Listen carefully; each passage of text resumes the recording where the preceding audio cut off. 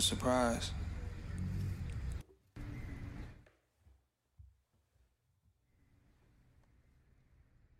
Chicago was opening up. My name was rising. It felt like the right people was hearing my music at the right time. It was love, far as I could see. But I can honestly say I wasn't surprised. Late nights recording in random places like warehouse, a couple of my friends' apartment. Shit, wherever I was allowed to be loud.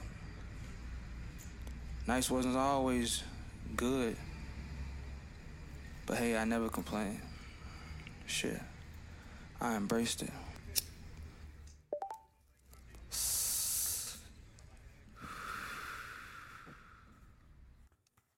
Yo, man. Shout out to Boo Man Forever for that intro. Today we got a good one, man. We got a retake, but it's a good one. Hey. Shout out to the gods from 1937 group in the building with me. What's up? What's up, man? We got my man Alex over here, Ambrose. He's rolling up a backwood over here patiently. Yes, sir. What's up with y'all, man? First of all, real quick, I want to apologize for the last time losing the episode. I'm grateful you guys understood and came back and give me an opportunity to redeem myself. Yeah, no, it's all good, man. We don't have no problem coming out, chopping it up, smoking some good dro with you, man. Yeah, much love, man. Yes, sir. So, man, congratulations on getting your dispensary up, right? Yeah. The Hill and Bus. Parkway Dispensary out, we out now. Come holler at us. The flower ball finally went down. Flower ball went down. We doing our thing out here, but we still going. Yeah. So for everybody that don't know about you, give them a little small introduction before we get deeper into this conversation about what you guys are doing, man. Yeah. So this is Ambrose Jackson, CEO of the 1937 Group. Got my partner Alex here, our Chief Strategy Officer, and 1937 Group. We just a cannabis company that focuses on the culture, doing things the right way. Vertically integrated here in Illinois. At some point, we might have some tentacles outside of Illinois, but we'll see. Yeah. But yeah, really, we got three kind of pillars within what we do. So one is cannabis on the cannabis operator side, cultivation, retail, transport. Outside of that, we have a company, KVL International, which deals with brand development and event production. And then lastly, we have our impact arm, the 1937 Foundation. And so, we're really excited to get things going on that side a little bit more. So how did it all start for you guys, man, with this journey? 4 years ago, 5 years ago. I mean, shit, when did we start? Applications, I think, we started that in like 2019. Yeah, I mean, it started with being vilified and, stigmatized for fucking smoking weed or selling weed or whatever it is, we did for way back in the day. Just dealing with that and finding our way just like anybody and everybody. And then just fast forward 2018, Illinois starts talking about a social equity program, adult use. And yeah, just looking at their the criteria for social equity, it's like, hey, I've been arrested for weed before. Let me go ahead and put my hat in this ring and see what the fuck I can do, Yeah. So going through that, man, dealing with the shit that we got growing up, getting arrested for weed and shit. Now it's fucking recreational medical use, and and as far as like closing doors and opening doors, do you feel like going through your journey that you had a lot of closed doors that you couldn't open? What do you like? What do you mean? Because honestly, I feel like in the cannabis with our people, every door is closed, or what I'm saying. Bust that bitch open. Yeah. There's hurdles and barriers put in front of us at every turn with everything, in every industry. So say a little bit more. As far as like being an independent and trying to become a distributor or a dispensary here in Chicago or in Illinois, like the hurdles you guys encountered. Yeah. I mean, so as far as being a smaller dispensary instead of one of these big corporations dispensaries, I'm pretty sure like they didn't have to deal with challenges like you guys had to deal with challenges, right? Yeah, I mean, the main thing stems from a couple things, right? Number one is when they started this application process and when they were supposed to award these licenses, that was multiple years ago. That was back, before the COVID era, right? And so everything got delayed multiple years, and so by the time people actually get these licenses, the whole market's changed, right? Yeah. So all your assumptions on how much money you're gonna make, right? All your assumptions on how much it was gonna cost to build your facility out, like all your assumptions on how easy it would be to find investors, all that shit went in the trash, And so like that fucked up a lot of people, really.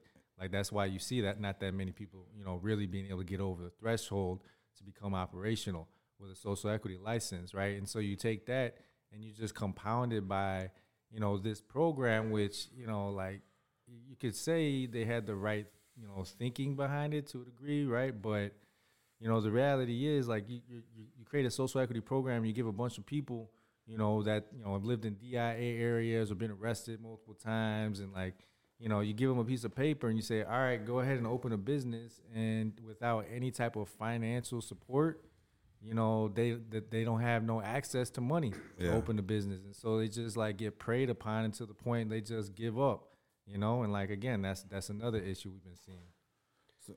So for your application fee, was there like a fee? Like how much was the fee?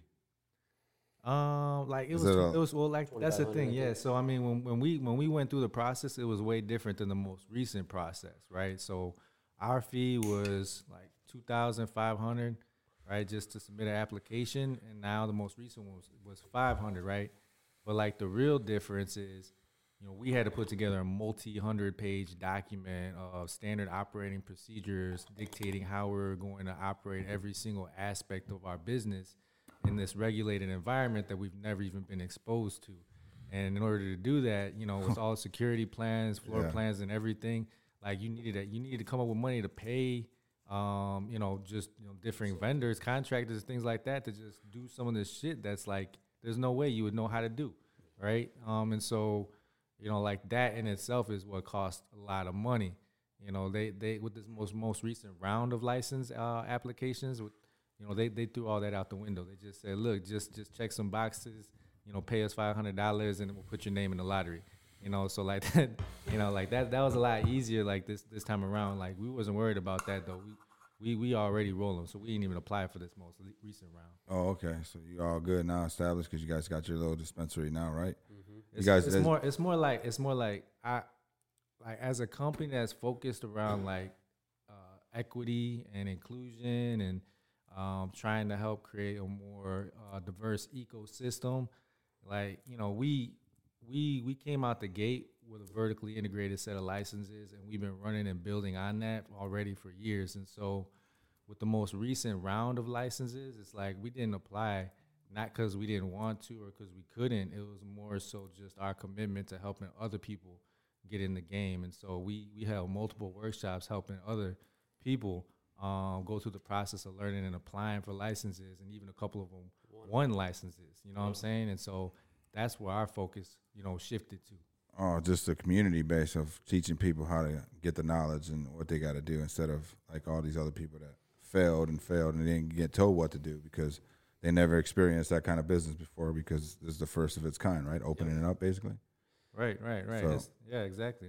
I was going to say, too, that, the license itself, the license fee wasn't that expensive. But what was expensive is if you didn't write your application on your own, which we did, you'd have to pay a consultant, an attorney, many of which were gouging, $50,000. So just to fucking write up a paperwork. Just to write up, provide some guidance, and I personally know a lot of people that did that and still didn't win a license, Yeah. So it was very competitive. So that's why I encourage you guys to open up a workshop to teach our people to just. Yeah, I think once we got rolling, then it was, it's always been part of our, the way we move is just helping folks and providing, using our platform to help others. But I would say it made our situation a little bit easier, raising capital. It was still very difficult, but we were lucky enough to win multiple licenses, so transportation, retail, and cultivation. And so from that standpoint, we leveraged those 3 licenses to go out, and it made more sense for investors to want to participate in a vertically integrated business as opposed to like a one-off license. So you got like 3 stages going of cannabis community. So from their standpoint, it was it mitigated some of the risks, right? Because if you have only a retail dispensary and you don't have a grow, you're essentially your success is contingent on so many other factors, right? Whereas if you're vertically integrated, you can you can especially provide your own dispensary or multiple dispensaries product, and not really have to, you're somewhat incubated from the overall market to some degree. You're protected a little. So since you got your grower license, so you're able to grow your own bud, and then you got your transportation license. You transportation your own bud to your own dispensaries now, right? Yep. And others, obviously. Yeah. Now For that our first dispensary is open, it's it's been exciting to be able to like deliver product to your dispensary. It was like, we took a picture of the first delivery van and was like, this is a big milestone, and a big accomplishment. It was pretty cool, actually. It was a beautiful thing to see. Like to your point, right? Something we've been working on for years. Yeah. With no guarantee that we were gonna ever be successful, and in fact, like that again, the odds against us that we would ever be successful. And then just again, after all these years of just grinding it out, not quitting, getting to the point where we're able to see our own flower getting transported by our own transport vehicle to our own dispensary, right? And that was just recently. Did you guys take it the first ride together? Did you guys? No, to be honest, we've been so busy with everything. I mean, I think that one slipped past us. Yeah. It was more of wow, that happened today. Like, wow. Just to fucking think like 4 years ago, right? 5 years ago for you guys to dream this shit up, and then that first load to fucking finally get delivered, and you guys are like, fucking wow. But you're still climbing the uphill battle though, So it's like once you get your shops open, your businesses stood up.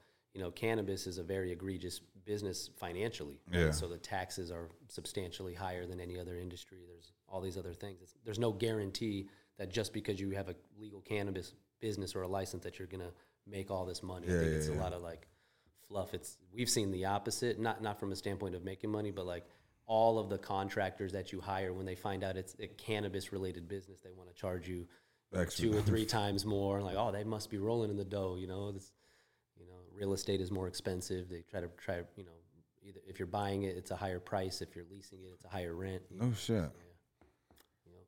So it never stops, never a dull moment. So that's their way of getting back to people that want to run their own cannabis community business, basically. The government wants their piece somewhere. Everybody trying to make a buck off of it, Yeah.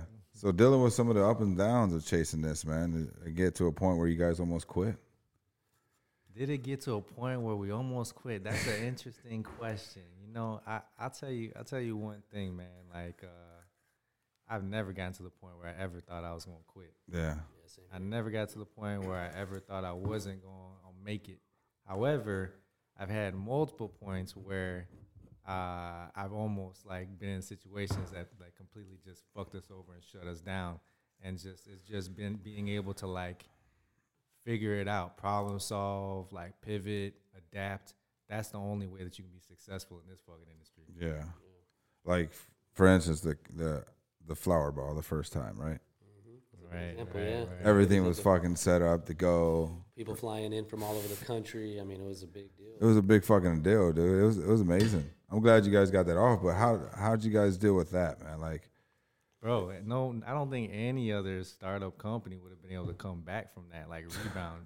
Like we put a lot of money into that, right? Because that's what makes us different, right? Whether it's KVL, it's like it's the higher production value, right? Yeah. Like whatever we do, like we're always in the top tier. We do it the best, right? And so sometimes it takes more time, takes more money, takes more effort, right?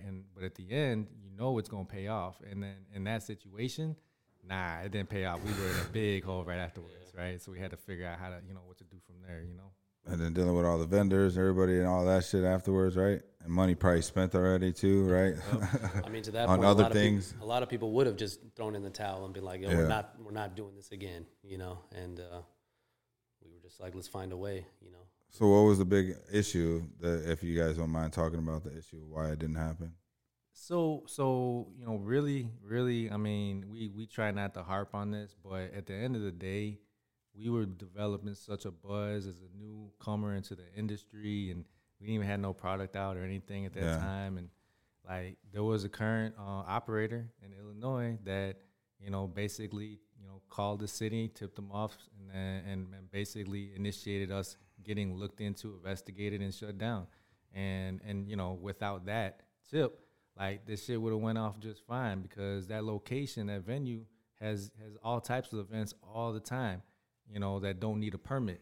Yeah. But it just so happened because they looked into it, like, yeah, the venue doesn't have a permit, so you guys can't do it, you know? And there's I've been to plenty of events, bro. They're pretty fucking big, and I'm just like, yo, this shit is cool, you know what I'm saying? Like people just chilling, smoking weed, doing whatever they're doing, you know what I'm saying? But and just to be shut down, I was just like, man, that's just crazy. Like, why they shut it down? And you guys this is the night before, right? Right, yeah. Right. So I mean, it was some hater shit that got us shut down. But at the end of the day, again, like within less than 24 hours, we still flipped it. We still turned around. We still did something for the people, and I think that shows the people a lot more about us than anything. Yeah. Yeah. Actually, the reason why we ended up losing so much was because we ended up refunding everybody their money, and then at the very last minute, pivoting. You know, our headliner act, you know, still performed. Shout out to Vic Mensa. He came through and performed at the Promontory for us, and we ended up just throwing that for free. And the people came through and gave support too, man. It was like late minute, last minute thing. It was just like, oh shit, it was still a packed house. Everybody came through and still. Right. And then the other thing too is, you know, with any kind of minor setback, I always try and use that as a launching pad to something bigger, right? And so, you know, like coming out of that event that we still did anyways is a relationship that we kind of progressed and moved forward with Bootman, the artist, right? Yeah. And so like that was the beginning of us really started fucking with him, and we started rocking with him even more. And so, you know, he been like a real part of the team since then, and we've been doing some different things that we're excited about and still, you know, working on. Yeah. That's cool. He's your first official rapper, right? For 1937 group, or basically the whole team, right? Yeah. We sponsored him, yo. So the Hill and Bus too. I seen the video and production on that. By the way, it looked fucking amazing. Like how you guys had it all set up. Tell me a little bit how that gets started for you guys. So how did the bus get started? I want to say that the bus got started, like, you know, honestly, it's like this whole, like, this area you get into with manifestation, right? Yeah. Like you just put something out there. If you can think of it, like you can make it happen, right?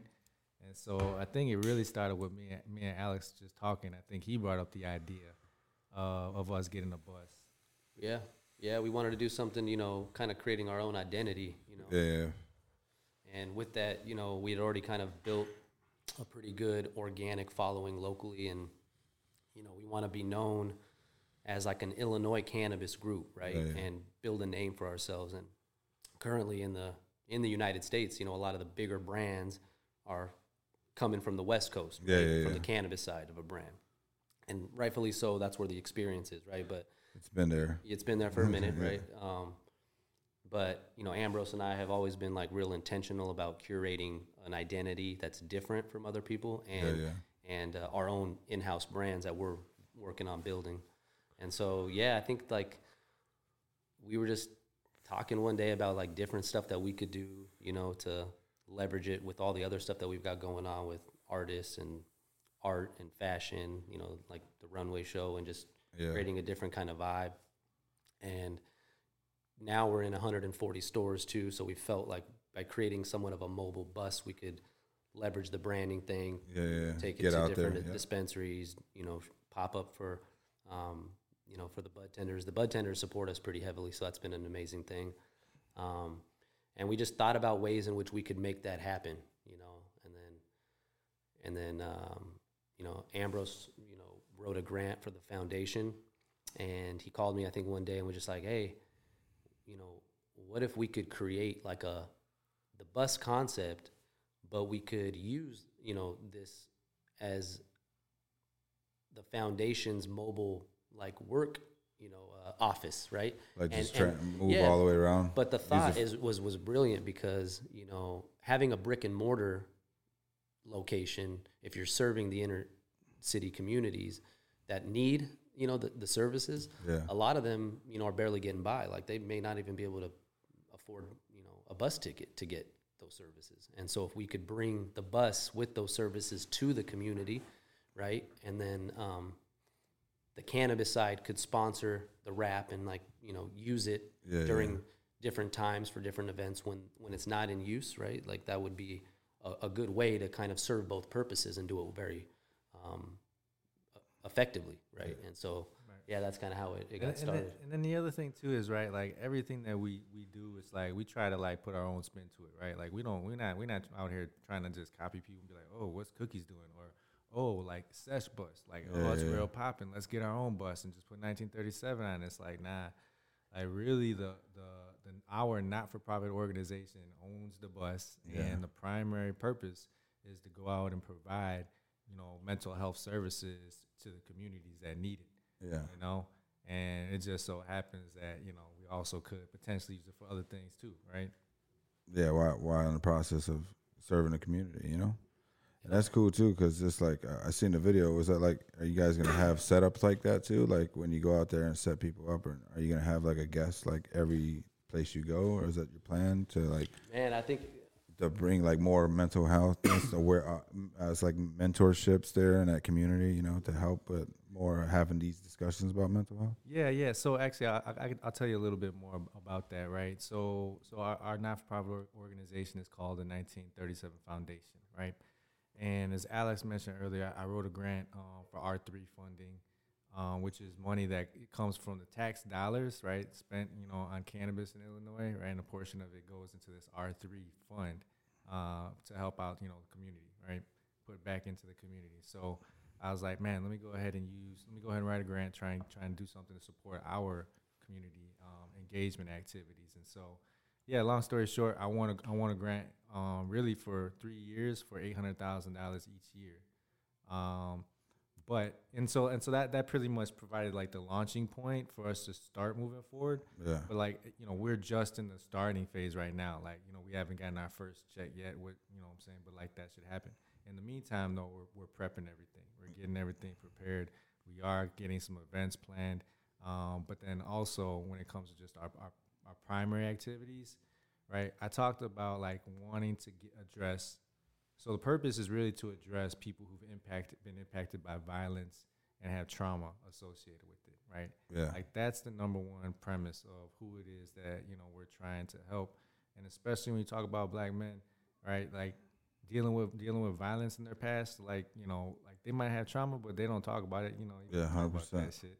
And in some cases, like you talk positively about it, but the reality is also it manifests this way in different, like negative coping mechanisms, right? Based off of, you know, certain life experiences. And so yeah, we wanted to engage that community and really bring them into the fold and talk about and provide, you know, real like therapy, right? Group therapy as a starting point for healing, right? And so as we kind of continue down this path and working backwards, we're like, all right, well, who's going to be the therapist? So we start looking for therapists, and it's like, you know, we're not finding anybody that looks like the people that we're trying to help.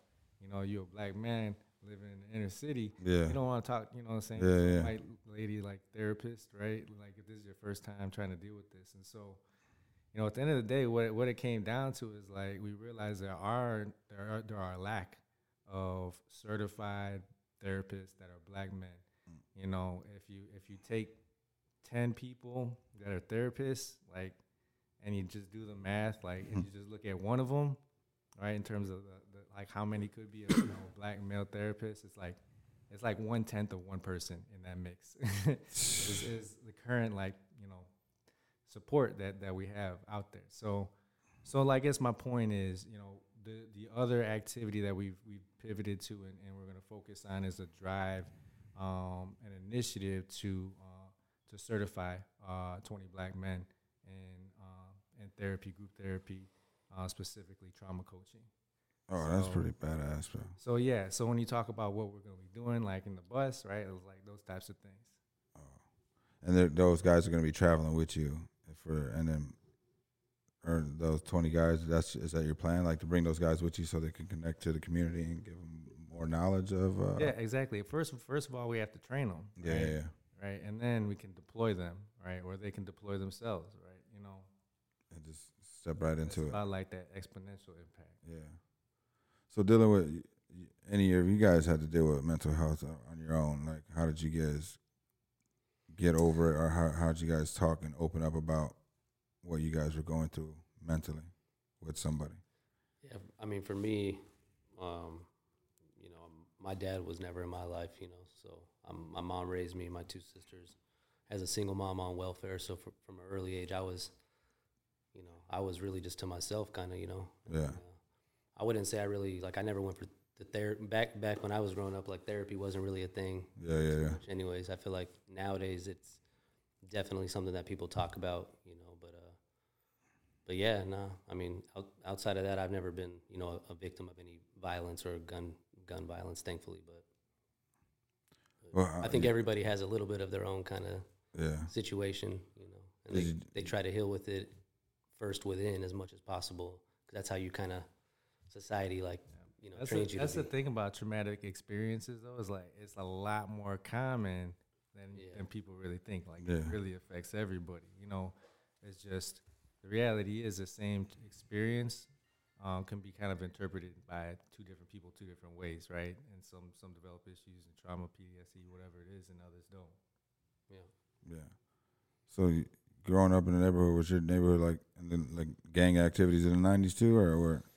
I mean, or you did grow up in the culture we moved too? around a lot. Like early on, you know, I had more financial trauma, like seeing my mom struggle and not pay, you know, the rent and then get evicted and have to go to our cousin's house and, like, you know, so for me, I was always scared as I grew older of not having financial resources. So, you know, I did what I could as early as possible to make sure that wasn't the case. You know, that's how I got started in cannabis, quite frankly, you know, when I was 14. I got out the house and just, you know, started selling weed and, you know, paying for my own shoes and clothes and becoming independent. Yeah, becoming independent. So, but I feel like that also shaped me as an entrepreneur because, like, you know, at an early age, there was no school. It was like, you got to learn money. You got to learn how to financial budget, education. You got to learn how to make money, you know, be proactive and make deals happen. Like, you know, so there's certain positive things about that I always, like, attribute my, you know, success in general of, like, entrepreneurism and, like, fucking learning business, man. Yeah, just handle money. I feel like that's always the case. You know, you try to do what you can do. You know, if you're in those environments. You guys grew up in the same neighborhood or friends, or you guys just met each other through, like, mutual friends recently? Yeah, he grew up in Southern California. Okay. I grew up in Northern California, but then You moved out of here to Chicago? Yep. Yeah. But, like, for me though, like, man, like, going back my background, man, I've been exposed to a lot of violence. You know what I'm saying? Yeah. In a lot of different ways and forms and fashions. And were you raised in the culture too, in the gang culture and all that too, or? You know, I mean, yeah, I don't like talk about that stuff, right? Yeah. Like, you know, just it was all like family, you know, all around. Yeah, my family too. But yeah, I mean, like, I personally never really got, you know, too much involved with that, right? So, but regardless, I mean, like, for me, probably getting shot multiple times, like, that was the most traumatic activity or something that happened to me, right? How old were you? It was tough. I was 20. Okay. I was 20, yeah. How many times did you get shot? 3. 3 times? Yeah. Where at? Right at my ankle, my arm, and then right here on my shoulder. I still got a bullet right here behind my collarbone. The one that fucked me up the most was actually my ankle, because it shattered my ankle, and my ankle shattered the bullet. All right, and so, like, it was a fucking pain to get through. But every time that we're walking around, it's funny. I got a funny story. So we'll be walking, like, and I'm always in a rush, and I'll have to, I'll be reminded, because I'll look back, and Ambrose will be like 10 feet behind me, and I'm like, oh shit, I forgot, you know, his foot, because it starts to hurt after a while. Yeah, but you know, I guess my point is this, like, you know, I 10 years, probably 10, 15 years before I was really mentally over that shit. You know, and so I look back on that time, right, and everything that transpired, and I'm like, man, like, it probably would have helped me a lot, you know what I'm saying, if I had some counseling or some shit, you know what I'm saying, back then. So that was my real purpose for, like, you starting the organization. Yeah, man, I fucking had to jump from a 3-story building to get out of a situation, and I'm grateful. I just broke my collarbone, fractured 3 of my ribs. I also collapsed my lungs, but I could have 30 feet, bro. It could have been like worse. My could have broke my spine. The same broke my hips, my pelvis bone, something. I went to the chiropractor recently, man. Just going through that, and just like coming back and had to tell my kids that shit though. You know what I'm saying? Like they were still young, and it's just being like in a situation where I shouldn't have been. You know what I'm saying? Yeah. Now you're lucky you walking. Yeah, for real. I'm lucky to be even fucking walk you guys in this motherfucker. You know. And just going through that as mental health too, man. Just like not having really, I didn't have my dad till I was like 14 through like 19. But at that point, I never really allowed him to be a dad either, though, because he wasn't there the whole time. Going through those 9 to 12, 13. That's when you need him the most. Yeah, right? and you're trying to, you got questions that can't get answered. But I still observed him being a man that he was, you know what I'm saying? If it wasn't for that, like I picked up a lot of his tendencies just from watching him. And he was a good dude, you know what I'm saying? So, for the most part, I think it conflicts to the man I am today and shit, like how I stand. But because I used to be an introvert, man, I'm like self-esteem. I might not look it, though, you know what I'm saying? But, like, I was, like, low-key, just chill, like, to myself, kind of shy and shit, you know what I'm saying? This shit opened me up more because I could just talk to more people like me, you know what I'm saying? Right. Ask and talk about situations that I go through. But you guys can relate to situations. You know what I'm saying? That's why it's like experience. We'll never know what it's like to get shot and fight for our life, bro. You know what I'm saying? Until we get shot 3 times and then we understand what the hell emotionally you go through. So that's why it's harder for people to relate or don't listen to your story because motherfuckers don't understand what they've been, like that shit means. You know what I'm saying? And getting shot at, it's fucking getting traumatized. I got shot at plenty of fucking times. Just being in the neighborhood, you know? I'm grateful I never just got shot before, you know? Go ahead. No. But I did get stabbed right here in my neck with a fucking beer bottle. And it's like a quarter-inch away from my jugular. Yeah, man. Beer bottles, man, that's crazy. You know, like I never realized back in the day, like, you know, if you ever did get in a fight with a beer bottle, like you get charged fucking like attempted murder and shit.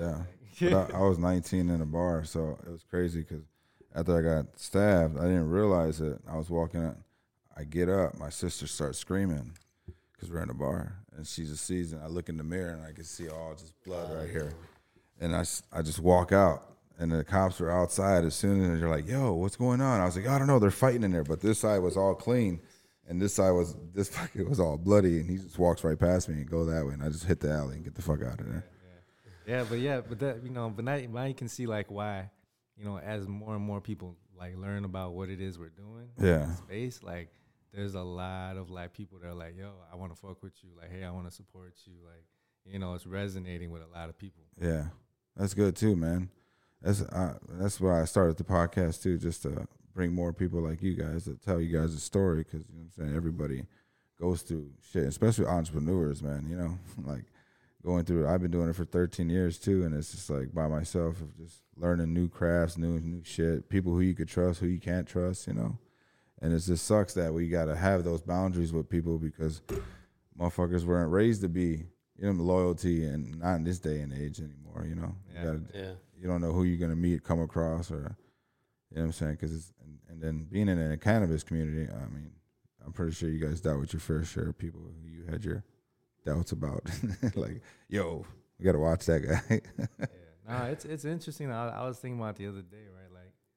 Like, you know, I've been working on this for 5 years, but really this is like the first real company like I've really led, right? Yeah. And so like even just like a year ago, you know, we had like the same 6-7 people, and that's it, right? In the organization. And then I was counting the other day between all of our companies, the number is like 78 employees. So how's that, man? Like being we got to do a celebration at 100. I was thinking about that recently. Crazy. I knew it was just like in the 60s or 70s, but that's fire though. How do you guys feel about that though, man? Like to be able to have like 70 team members helping your dream grow. It's. I mean, yeah. For me, it's great to see like now there's different silos of the business and there's more support. You know, even though there's a lot of work that everybody does, right? But it's good to have some of that spread out a little bit now. Yeah. For me, it was part of the plan, right? So it's just like, hey, you know, everything's going the right direction. Yeah. You know, within a year from now, you know, that number should be, you know, doubled, right? So, you know, that the ability, obviously, to create a workforce and provide jobs and opportunities and development and coaching, like, to lots of different people in different areas, like, that's the benefit of being able to run an organization like this. So how are the challenges of you like leading the organization such as it's going now? Like the challenges for you? Yeah, I think I don't know. I'd say the main characteristic that I think is unique is like you always have to see the light at the end of the tunnel and be able to, like, you know, communicate that to people. Even if the light, right, like really it's like if this happens and this happens and this happens and this happens, like a low probability of all of them happening, like you have to have that constant mentality, like that's what we got to do regardless. Like, you know what I'm saying? Doesn't matter how, but that's what we got to get to. Yeah. Got to be optimistic at all times. keep your mind open, huh? Yeah. And for your products that you guys offer too, you got Bloom going, right? Yeah. So we got Bloom, which is our vape brand. We got our disposable surf pod that's out in the market right now. It's, you know, one of our more successful products. Yeah. It's in 140 stores out of about 165 right now. So we're in most stores. We've got Lobo, which is our blunts, our premium pre-rolls. We sell a 7-pack of half-gram non-infused pre-rolls. And then we've got our blunts, which is a 1-gram hemp-wrapped glass tip blunt and a 2-gram Presidente the same way. And then Old Pal, which is like our value cannabis brand. We've got a bake-at-home brownie box coming out soon.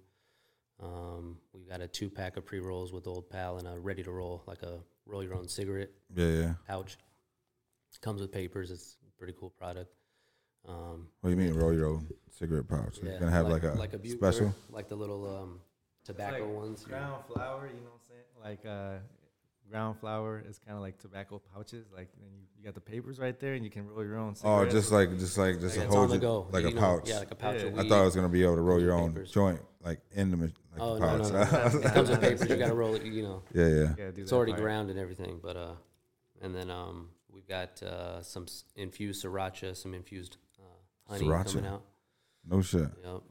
We just did a partnership and a release with Cannibus Lux. So it's Tiffany Woodman. She's someone in the cannabis space that's had an accessory business and a brand and wanted to launch some cannabis products. And so we partnered with her and we just did a rollout of some mood-based cannabis premium, mostly focused on terpenes. And we've got a rose cone coming out with her. But yeah, we got a lot of stuff in the works. Yeah, multiple kind of in-house brands that we're working on, and my target is between next 60 to 90 days, you're going to see them. You're going to see them on shelves. One product out of each, like 3 new brands. So coming up with like your design for your Bloom surf, the design and the technology for that, what went all in at? Can't you speak? What went all into that, man? So 2 years of trial and error through the creating the surf pod. So the surf pod is one of the most popular devices right now. It's shaped like a surfboard. It's a disposable, and it's just a very hot product. It's got a lot of different features. It's got a tinted mouthpiece, so if you if you leave your vape out and the sunlight hits it, it won't degrade the oil. So that shit happens. Yeah, like the regular 510 cartridges. It starts oxidizing and it degrades the oil from the power of the sunlight. So that's why Bloom's, the mouthpiece is tinted. It's intentionally tinted for that reason. So it deflects the sunlight. Oh shit. It's got a triple air intake, so you taste more of the terpenes. You get a lot bigger, kind of more milky hit. You don't have to charge it, so it's just completely disposable. You just use it when you're finished. You throw it out. What else? Yeah, it's sleek. It's nice. A lot of people like it. It's affordable. Got both classic and live, strain categories, right? Yep. Our Maui Wowie and our Pineapple Express are the 2 most popular strains that we carry. And then on the live side, it's a live cannabis-derived terpene. So those strains always change seasonally, every 3 to 4 months. Yeah. But, yeah, we always keep a nice, thick lineup. Bloom's doing really well. What are some of the live strains we got right now in stores? banana split cereal milk. That one just came out. That one's crazy fire. It tastes just like cereal milk. It's crazy. Flour? Or It's the vape? disposable vape, yeah. Blueberry Gushers and Alien Jack, our sativa. Yeah, that was the more recent round. Yeah. Over at our dispensary in Tilton, do we have green crack? Yeah, we've got some special editions down in Tilton. Our dispensary, we usually keep a few exclusives down there. Yeah. You know, so we got London Pound Cake and we've got green crack. Damn. Yeah. So how? The menu's getting thick. Yeah. But that dispensary is going crazy too, man. It's a unique spot. Did you go to our grand opening? No, I didn't get to. I had a gig that day. Damn, you missed. Yeah, man. I fucking, bro. Like I miss out on a lot of events, bro, because of the photography gig. Like I'll be so busy, bro. Like the Saturday, Sundays it's the podcast now, so I got to squeeze them shits in after the podcast. Sometimes I have gigs. Like tomorrow, I got a gig, and then I got a Peer Space booking tonight after you guys. So it's like. Just always moving, man. And be on the move. Plus with the 5 kids too. You guys got kids, by the way? Yeah. We both got kids. I got 2 boys, 3.5 and like 1.5. Yeah, they're a handful right now, right? They're fun, man. I love this shit. Yeah, I've got a son that's 2 and my daughter's just turned 9. Oh shit. So I got 3 at home. That's like 4, 3, and 2 right now. 3 girls, and they're like. Yesterday, last night, man, I brought home some Nerf bullets, and we had a Nerf gun already. So they were just fucking. If I would have never showed them this, they would have never been up an extra hour and a half because they just wanted to shoot it over and over and over again, and they all wanted to take turns. So I had to sit there and fucking take turns with them, man. So like balancing the time with everything you guys got going on, man. How do you guys do that? With family times and running businesses. It's a work in progress, for sure. It's always a work in progress. I mean, I think we both do pretty good. I know I see Alex doing different things, and he's still, taking kids on the family on vacations periodically, which is good. Time to get away. Yeah. Like, me, myself, I got this kind of ritual every day. I drive my wife and my kids. I dropped her off at work and dropped them off at daycare. And then at the same time, her dad pick them up. And then I just revolve, like my work life revolves around that, Yeah, it's tough, man, because doing all the traveling and everything that I did as a photographer, it's just like, and then plus the first 2, my baby mama was being tough, giving me access to them all the time. So, and then boyfriends got involved, so it got even tougher, Like you guys all know what I'm talking about. Yeah. So this time around, so I just try to spend as much time with my daughters now, at home. So like I try to not to do as much work, but it tends to be still much work for especially everything we added in, man. So before you started this business, did you have any other businesses before running experiences? Nah. Honestly, I really just focused like really for like 10, 15 years on trying to train myself to be able to do this. Okay. Yeah, I worked in healthcare, right? I went to UIC. I worked in healthcare, and I from the very beginning when I got in the workforce, I was like reporting to the CEO, and so I just learned a lot of things along the way, and then I went into a specific specialty around operational excellence, and I did that for like 5-7 years, and so like I got a real good foundation, I think, that to build on. Yeah. What about you, bro? So me, I've always been an entrepreneur. I came to Illinois. Actually, I was investing in the real estate, real estate down in the south side of Chicago. Mostly focusing on like low income housing. But I've always been in cannabis. Since early age. And had some success in the California market early on. My group had invented the plastic pop-top bottle, the child-resistant bottle, like the joint tube that you see today. It's the pop-top bottle. Like squeeze. The plastic. Oh, no shit. Pop-top. Yeah, so we were real early in cannabis and all facets of from retail early on to that was the first company we took public, and that was in 2015, and then invested in some cannabis brands, and built a little real estate portfolio. So you just moved up here to do real estate. You were planned on like jumping in the cannabis community or cannabis game. I wasn't, I was always, even though I was here, I've always still, kept a place in California and, had business, investments there. And so I was always invested in cannabis, not as much as an operator, because I grew up an operator for many, many, many years. And then I started turning it into real estate. And then once we took Kush public, then we had done, more investing into brands, and then I was investing in real estate only.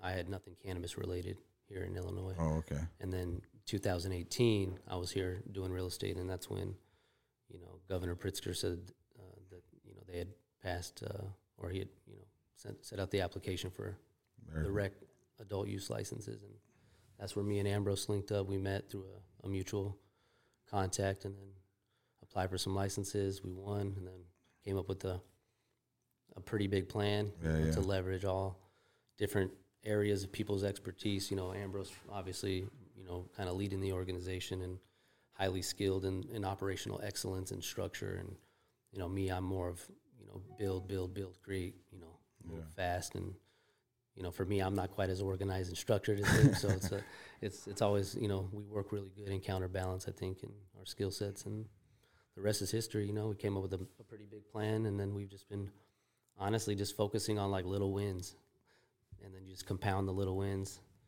and then you get to the final goal. That's the plan, So that's kind of been a little journey.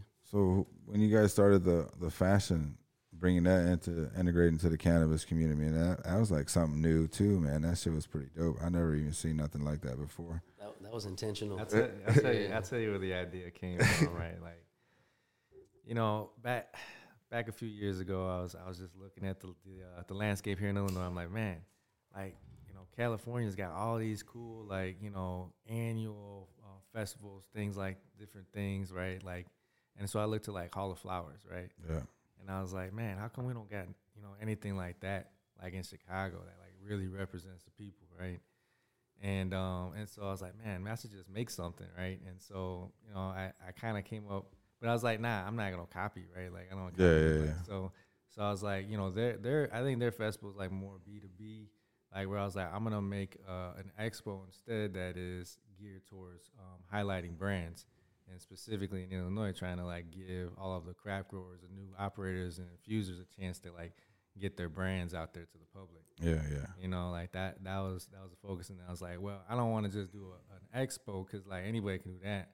You know what I'm saying? I want to switch it up and try and create an environment where people come more dressed up, and we do a fashion show right afterwards, right? And so, that's pretty much how we got into fashion. Yeah. Because it was the venue, Site Studios, was it? Yeah, Sin City. Sin City. Sin City, yeah. Yeah, it was pretty good. It was nice, mapped out with the stage and everything. You got all the vendors. The bus was there, which is cool as hell. A big ass bus. We had just got the bus finished like 2 or 3 days before that. So no shit. timing, yeah. I seen the video when you guys got it, and then you guys got it all wrapped up and everything fixed up. Oh yeah, that shit was pretty dope. All well production. Dope as fuck, bro. Like, and the production was done really well, yo. Yeah, the whole storyline too. We talked about you getting shot too in the video. Yeah, that was a good production. Yeah, man. I really liked that video. And then who was the fashion people that you had there? The designers, you remember? So so October kicked it off. Yeah. And that motherfucker is dope. That was his first time doing a fashion show. Man, he killed it. Yeah, that was great. Man, like it was a lit ass because I seen the retake on the video, the recap. Yeah. We had another designer called Hugh. We had Obiama who closed it out. I think I'm missing. Who am I missing? Yeah, there's one other one. I forgot. Don't hold it against me. That's the other thing too. Is like that that's why we have a team. Yeah. Right? I know. Because I can't fucking do everything. That's why I said I didn't mean to put you on the spot right now, but man, it was a cool thing to see. Watch the whole thing come together finally too. After last year that it didn't happen, and then the following year it finally happened. It was cool. It was real cool to see for you guys. finally get your dream to happen, you know. There's a lot of love. There's a lot of love out there for sure. There's a lot of people that showed up too, man. It was a good time, bro. It was a lot of people. It was safe, you know. Nobody got hurt. Yeah, it was cool as hell. It was literally right down the street from here. It was like 15 minutes away. Yeah, that's what's up. So pull it up, man. Kush League, how's that? What's that about? Yeah, so as Ambrose mentioned, we got some plans to release some of our brands that we've been working on that are curated by us, you know, for us here in Chicago. And so Kush League is meant to be like a sports themed brand that's more focused on an active, you know, lifestyle and balance of cannabis. And, you know, I was a former athlete. I played hoop for like 20 years, but, you know, through college, and I always consumed cannabis, and there was always this guilty, like, and it's at the time such a stigma about like you know, smoking, and you get drug tested, and you know you couldn't use cannabis and perform, right? And then now you're hearing completely the different. All the stories are coming out that's false, and you know. And so like for me, I wanted to build a brand that was like really athletic, kind of facing, and kind of rival like a Nike, you know, more of that kind of vibe. Okay. So we've got you know, we've got some products on the way, you know. So you're gonna start. Let me just sum it up. They call it the Nike of cannabis. So you're gonna be like the next big three too, man. You're gonna start a little basketball league, dog, at Kush League. I've been you know, I've been approached by some people to do something. You know, a lot of people, you know, are vibing with the brand. We've been working on it for like 2 years. You know, but yeah, we got some good concepts. I'll share one with you that I'm excited about. Is we're gonna do a special like breeders collab, and then do the flower, the 8th jars in a mini Nike, like a shoe box that has the tissue paper. Oh, no shit. Yeah. That's pretty fun. It'll be a dope little collab that we'll do with different breeders, you know, focusing on their specific strains, the notable strains. So are you guys' strains your own? Like, or do you use clones and sorts for your brands? Yeah, we've been working on a menu. So for the last couple of years, our growers, you know, have built a nice little library of genetics that we're excited about. Yeah. So what does it go for that? Like, what are the time that goes into building a new strain for yourself, or an organic strain, or it's genetics? A process, man. Like, you gotta do a lot of breeding, and the thing is, you know, cannabis is just different, right? In terms of the time where you can see results from something you're trying out. So, you know, the normal process from the time you flower a plant until you harvest a plant is 3 months, including the cure time. So if you want to make adjustments, then you got to wait another 3 months to try that, right? So if you're crossing genetics and, you know, you've got seeds from that, then you've got to grow the seeds. You know, if you're growing from seeds, that's probably 4 months, you know, to germinate the seed and then veg it and then flower it.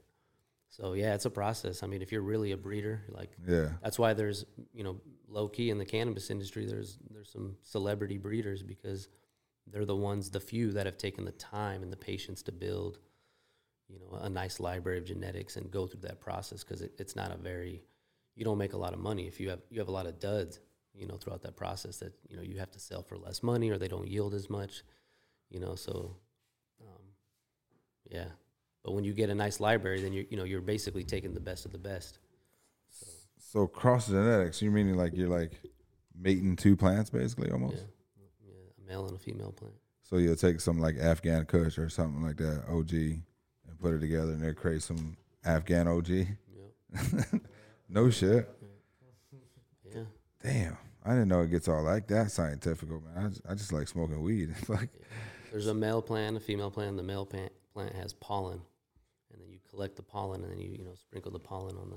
And then you got to wait 4 months to see if that even produces a seed or anything like that. Yeah, probably about 3 months, or 2 months for, 2 months, and then what's the process of that fucking up? Like what?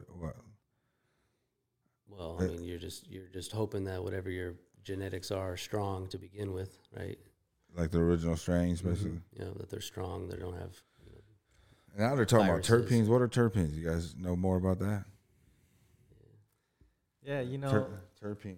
Right. So, Terp Kings, right? Like, actually, so that relates to another brand that we're launching called Terp Kings, right?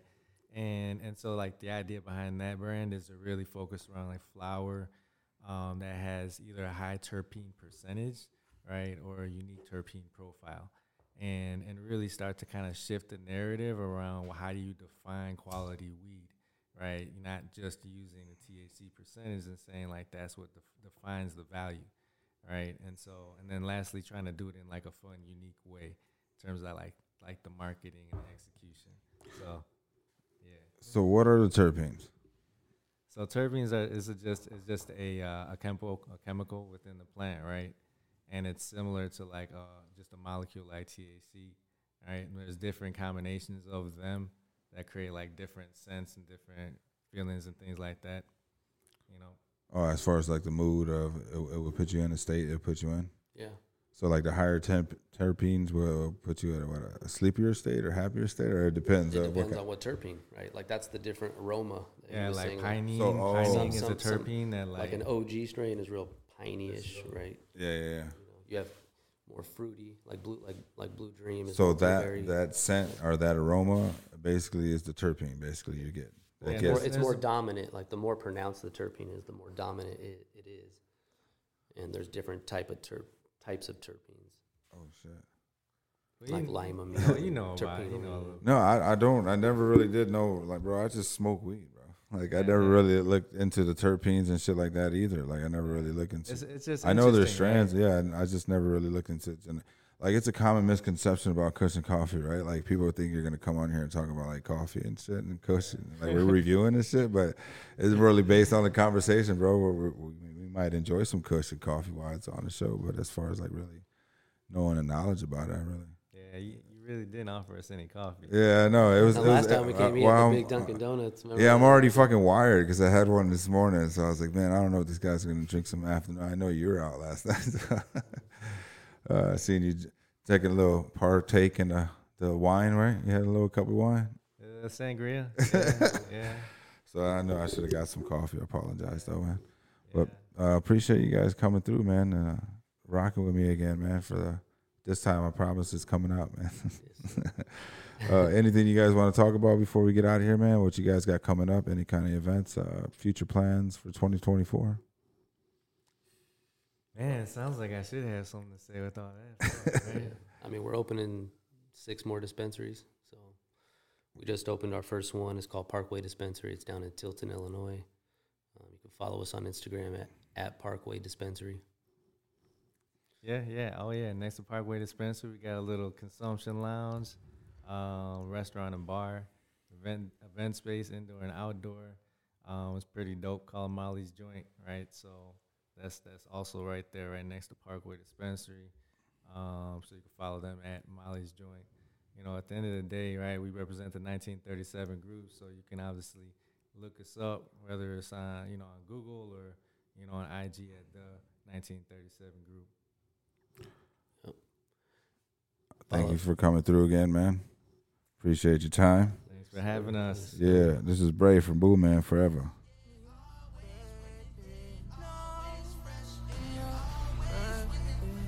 Much love, man. We out. This is Kush and Coffee Podcast with Ambrose and Alex, man, from the 1937 group. Make sure you tap in on IG.